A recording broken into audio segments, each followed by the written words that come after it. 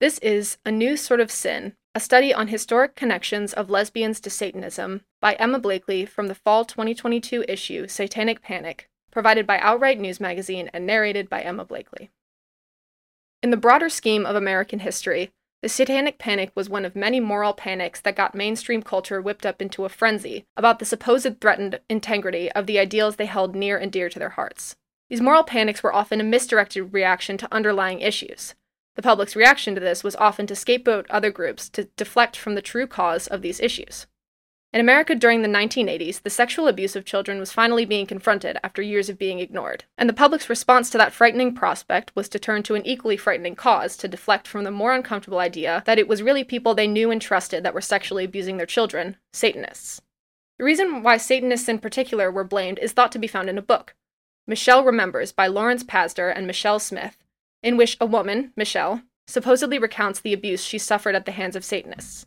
Although its claims were quickly disproved, its rhetoric took hold and Satanists became the perceived perpetrators of child abuse. Lesbians have also been scapegoats of similar moral panics and have been closely connected to Satanism in the past, which may explain why they, along with gay men, were also victims of the Satanic Panic. Satan's Harvest Home, a pamphlet produced anonymously in 1749 in London, condemns the supposed moral corruption that was taking place in Great Britain at the time. Lesbians were mentioned briefly in this pamphlet in connection with Sappho, the woman-loving woman Greek poet for which the word sapphic got its roots, and blames her for inventing the game of flats, in which women gain sexual pleasure with flat contact between genitalia, better known nowadays as scissoring, without men.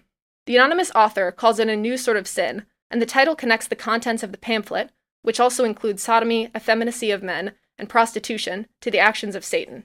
Nearby, in France, lesbianism was strongly connected to Satan, likely due to its Catholic leaning. One novel by Denis Diderot, titled The Nun, outlines the struggles of a young girl forced to be a nun. At a convent, the head nun is revealed to be a lesbian and makes advances on the girl. When she rejects her by staying pious and chaste, the head nun goes insane. Diderot's intention with The Nun was to critique the corruption of the Catholic Church, but the fact that he did so using lesbianism is significant. In the book, lesbianism was equated to manipulation, desecration, and even pedophilia. Another French novel, titled The New Sappho, or The History of the Anandrin Sect, depicts lesbians separated from their church in a culty setting of their own, where they honor Sappho and her lovers in a temple. This cult-like organization of lesbians are equated to incubi, demons that seduced women, so the satanic dimension remains. Moreover, some of these religious sentiments connecting lesbians to Satanism still exist today. Beyond the protesters that never fail to show up to pride parades in June holding signs whose slogans like homosexuality is a sin never seem to change from year to year, unoriginal much, lesbianism has a religious connotation in other parts of the world as well. A magazine in Georgia, the country in Eastern Europe, not the state in America, published an article titled Order of Lesbian Women, which depicts Satanist lesbians who have orgies and chop people up with axes. So clearly the religious connotations that connect lesbianism to Satanism are not completely relics of the past. However, some lesbians and sapphic women reclaim the Satanist correlation in their own ways. Much like how Lil Nas X made the music video to his hit song Montero, Call Me By Your Name, with themes of Satanism and devil worship to poke fun at people who call gay people Satanists just for existing, lesbians and sapphic claim the witch or Satanist term in a tongue-in-cheek, playful way.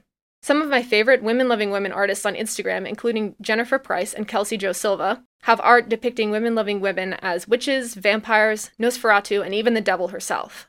In these cases, it is less about actually being members of the Satanist religion or practicing witchcraft, and more a cute, fun reimagining of the labels that are used to harm us.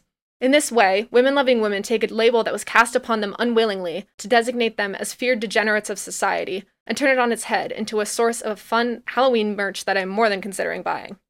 In a way, this reclamation may also have much deeper implications. In many of these historical texts, lesbians' connection to Satanism was largely born out of Christian, mostly Catholic, fear, and the need to assign a scary name to that fear.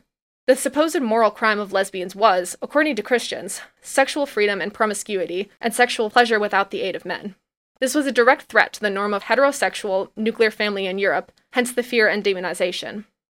By reclaiming titles such as witch and Satanist, lesbians also recognize their independence from men and emphasize the deeply meaningful community that can be found in bonds between women and other non-men.